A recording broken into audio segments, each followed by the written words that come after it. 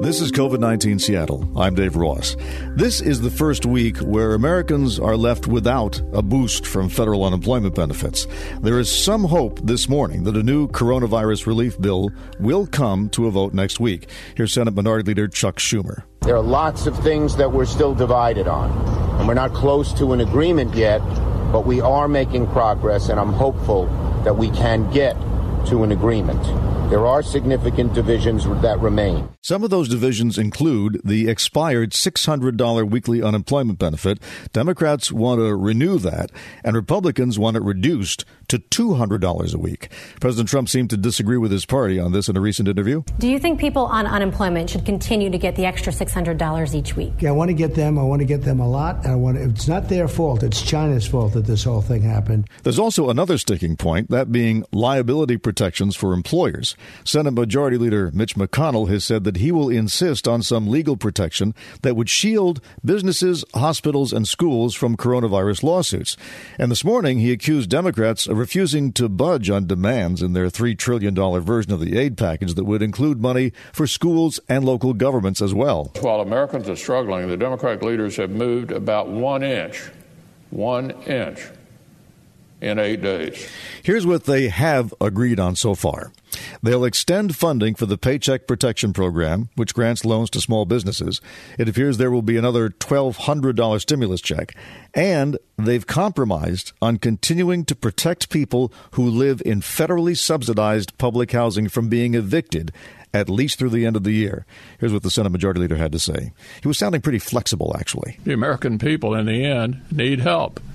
And wherever this thing settles between the President of the United States and his team that have to sign it into law, and the Democrat, not insignificant minority in the Senate and majority in the House, is something I'm prepared to support. The President has said that if the two parties can't agree, he'll come up with some kind of executive order all on his own.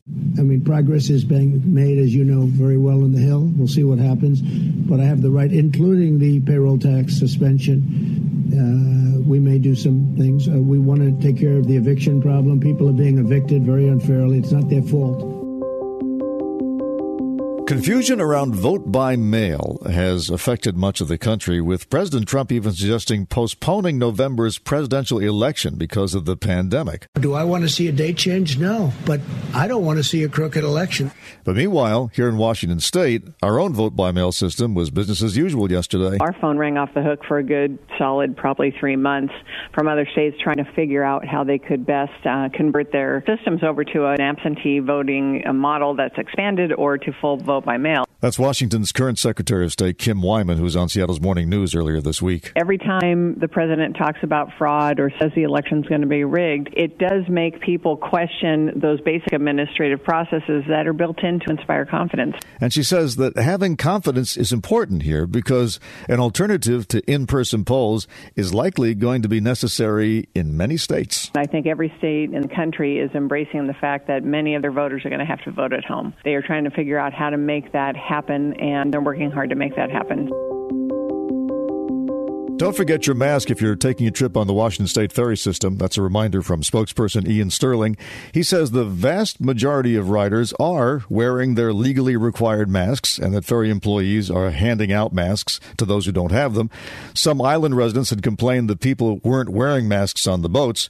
Their fear is that ferries could become a hot spot for virus transmission right before tourists disembark and travel around relatively isolated communities. Sterling says if there was any kind of confrontation related to masks on the ferries, they would have to call in law enforcement. Most people realize that you're out on a boat, you're stuck on that boat, and if you do something and cause a big disruption, you'll probably be met with a police car on the other end. But so far, they haven't seen anything close to that.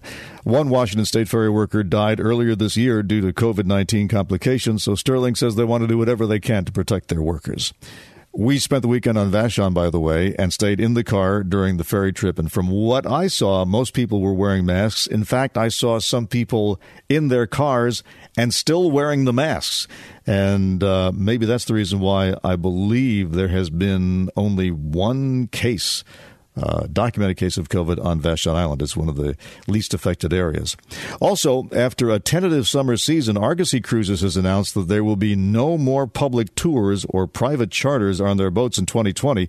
Marine Operations Manager Nick Zylstra spoke to King 5 News. Normally in the waterfront in the summer, it's just a bustle of activity. There's people walking up and down the sidewalks at all times. It's loud, it's busy, it's congested.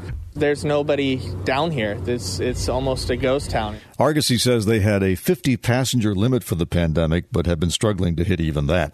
And the Victoria Clipper is suspending its service until at least April 2021. The border to Canada remains closed. But here's some good news to end on. The Space Needle has reopened. They'll be limiting the number of visitors, and you'll have to wear a mask. You also won't be able to buy your tickets with cash.